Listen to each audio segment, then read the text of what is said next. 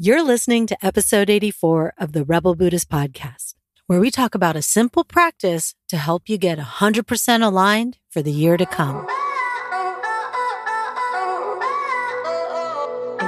Welcome to the Rebel Buddhist Podcast, where we explore how to use the science of psychology, Eastern spiritual practices like mindfulness and compassion, and the game-changing work of self-coaching so you can free your mind and free your life. I'm your host, Anna Verzoni. Hey, crazy humans. Today is winter solstice, at least the day I'm recording this is. And for me, this is a time of letting go and setting intentions for the new year. In Alaska, this time of year is super dark. Like Anchorage only gets about 5 hours of daylight on winter solstice, which is why I'm recording this from Hawaii, by the way. But before I dive in to this practice, I wanted to give a shout out to Mama Sifu, who left a sweet review on iTunes for the pod. They said, I've never seen a more timely and relevant list of topics. I am 4 episodes in and can't wait to listen to the rest. In moderation, of course, as to not miss out on life in real time. Right on, Mama Sifu, keeping it in the real world. And they said, presentation is perfect, real, natural, calming. Like she is talking to listeners personally. Well, I am Mama Sifu, and thank you for taking the time to leave the review. And if y'all love the pod, please take a minute to write one too. It would mean a lot to me. I'd really appreciate it, and it helps the web folks know that people want to hear this, and they'll share it more. Okay, back to solstice and this practice I want to teach you, okay? I will say that the other aspect of the longest night of the year is that it means for every day going forward that there will be more and more light. And for me, especially because my body and mind are so sensitive to sunlight, this is something to celebrate and really look forward to. It's this time of year where, like the yin-yang symbol I discussed in the couple episodes back, the most extreme end of one starts to morph into its polar opposite. The darkest day of the year starts to morph into the light. And this is the way things are, rebels. So today I wanted to talk about how to pick your word of the year, because how we participate in this transition, how we become active creators of our own life instead of passive observers of our life, letting things happen to us, how we actively create the life of our dreams is to move, think, and feel with intention. In Freedom School, I take students through the process of review, reflect, and align. And this is a process of looking back in order to live forward.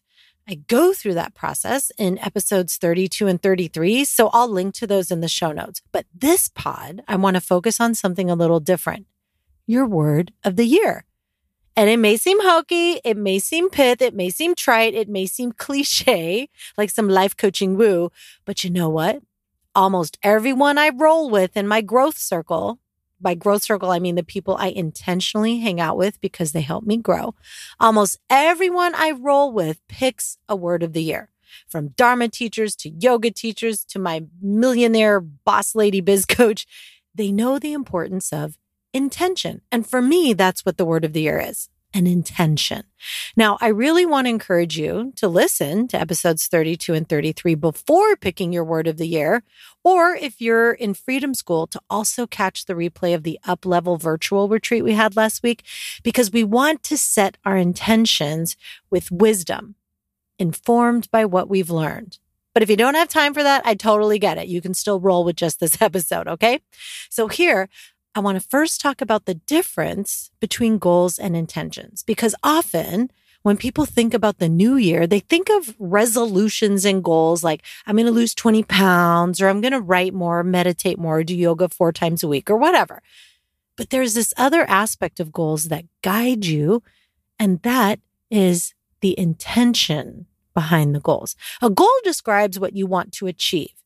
An intention is the deeper purpose behind your actions. All your actions, actually, not just when you're working towards a specific goal.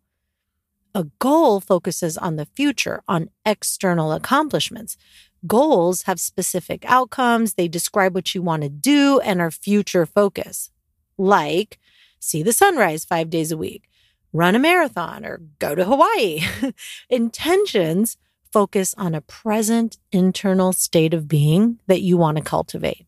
They describe how you want to be or feel in the moment, how you want to move through life, how you want to show up, an internal state of being.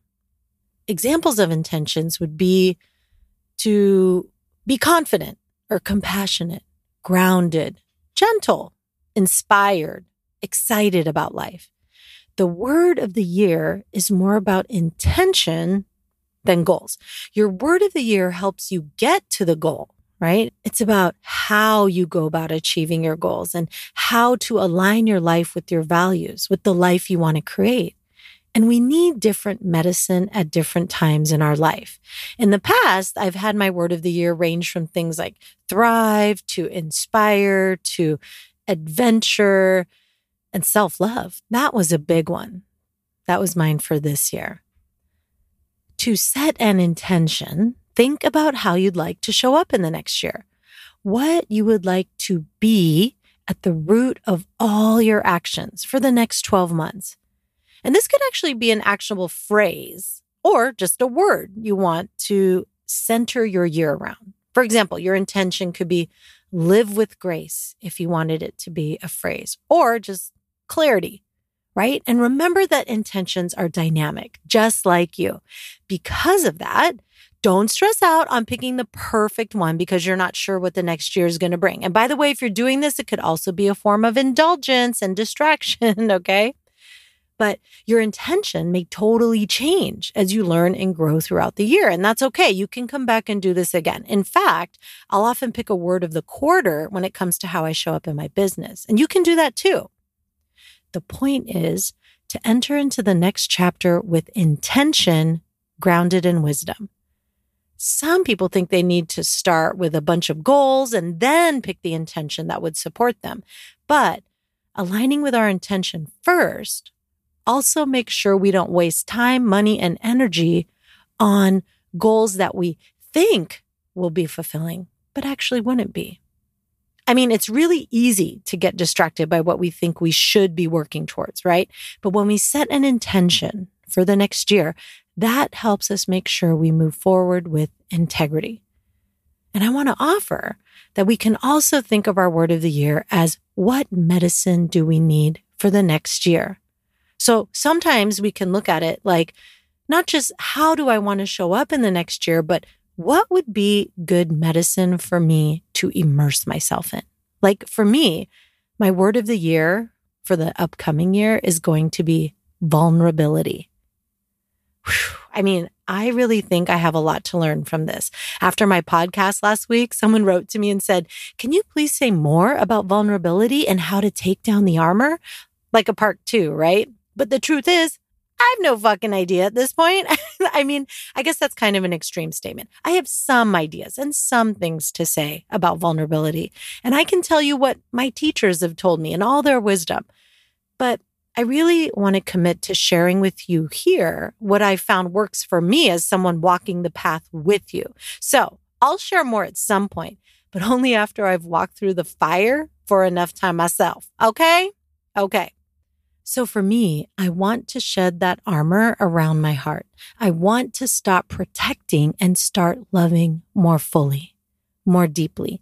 So vulnerability for me is the medicine I need right now. Just like at some points in my life, grief was the medicine I needed to fully grieve a loss. Just like at some points, adventure was my medicine. Falling in love with my whole body, mind, and spirit with the playground of the earth. It's all medicine. But what does your soul need right now? What is that next level you can dive into? What might crack you open?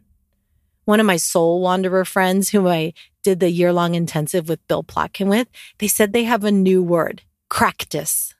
Making a practice of going into the cracks of life, those small dark spaces, and receiving the medicine that's found in those places. So there is medicine for all of us in the things that would crack us open. So maybe that's something I can share about vulnerability that I do know for sure. It's the things that crack us open that heal us the most, that help us make the most of this life, to help us live without regret. And we need to be willing to be vulnerable for that to happen. And if you're stuck with picking a word of the year, all right, so in addition to asking yourself, how do I want to show up in the next year? Another way might be to ask yourself, what would be the medicine I need for the next year? Or even, what would crack me open and reveal my authentic nature? So from this place, this is where we then set goals from. Goals can help make your vision more tangible, right? They're like the action part of your intention, the things you will do. So when you've gotten clear about how you want to show up in the next year, now is the time to set your goals. And don't get me wrong, you can set the goal to buy the dream house or the new kayak or the new skis or go on 100 dates and do those things from this place, from this deep, soulful intention. Take a look at how these goals align with your long-term goals and with your intention. Do they support each other or conflict? Because if something conflicts with your word of the year, with your deep intention, maybe you should drop it. This is why the word of the year can be a good way to help you make decisions, right? About what goals to pick, how to go about goals, if the end really justifies the means, about what you say yes to and what you say no to. You know, you have your word of the year and you can ask, does this help me move towards adventure, towards thriving, self-love, joy, confidence, authenticity, unapologetic freedom? Gotta love that one, right? Or in my case this year, vulnerability. Does this move me towards that? Because ultimately, this is how we want to show up, right? This is how we want to leave our mark on the world, our legacy. This is how we bring meaning into our day-to-day. So yes, this practice of a word of the year may seem simple, but it's deep as all get out, right? It makes sure we live a life in alignment with our values. Look, Lao Tzu said, be content with what you have. Rejoice in the way things are. When you realize there's nothing lacking, the whole world belongs to you. And yeah, ultimately, that's the truth. And when we have tools like our word of the year, our intentions, we can make sure we're more aligned before we are enlightened enough to realize all that other stuff, right? Okay, so one more tip. I want to invite you to find a talisman for your word of the year. Some people do something obvious, like make a necklace with their word of the year on it. But you could also have like another piece of jewelry that symbolizes that for you, or a piece of clothing, a scarf or a hat, or a stone, something from nature, or a crystal or a picture. Like when I had adventure as my word of the year, I had a piece of granite on my meditation altar that I would look at, pick up, feel, smell. In fact, I've left it there because granite means so much more to me now. It means connection with the earth, to my core being, to places that have brought me so much joy and where I embody my authentic self the most.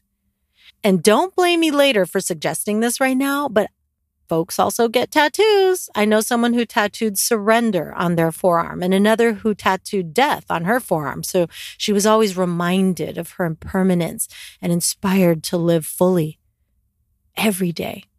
Another who tattooed joy. They all put this where they would see it regularly, right? So when you come up with your word, pick a talisman to help you stay connected to it. It matters. And consider sharing it in the Rebel Buddhist Facebook group or shoot me an email. I love to hear about it. Okay? So here we go, Rebels. Me on a mission to be cracked open by vulnerability itself. Whew. What about you? What about for you? May it be just the medicine you need. Oh, and hey, I have to let you know now, because I'm so excited about this. If you missed the fall enrollment of the Adventure Mastermind, get on the waitlist stat, my friends, at adventuremastermind.com, because enrollment for the spring cohort opens in 8 days and it's going to be off the hook. We start in March with bonuses that drop as soon as you enroll. to help keep you engaged until then. And we have an epic retreat scheduled in Hawaii for April and one in Alaska for August. I mean, y'all, these are amazing retreats where I include your lodging in gorgeous places, your yummy meals, your adventures. I mean, you just have to get your ass to the meeting spot, okay? And the retreats are only part of this entire 6-month program that'll help you redefine what the next chapter of your life will look like, get unstuck from old patterns that you're so freaking tired of already, and start to create the life you were meant to live. Freedom, adventure, and purpose inside and out, okay? And they're also small and intimate, these adventure masterminds. So you won't get lost in a Zoom meeting with pages of people to scroll through, okay? So if you're an introvert that normally wants to puke at the thought of a group thing, this group thing is for you. Get on the wait list today at adventuremastermind.com, and you will be the first to receive the registration link before it opens to the public. Okay? I hope to see you in there and have some adventures.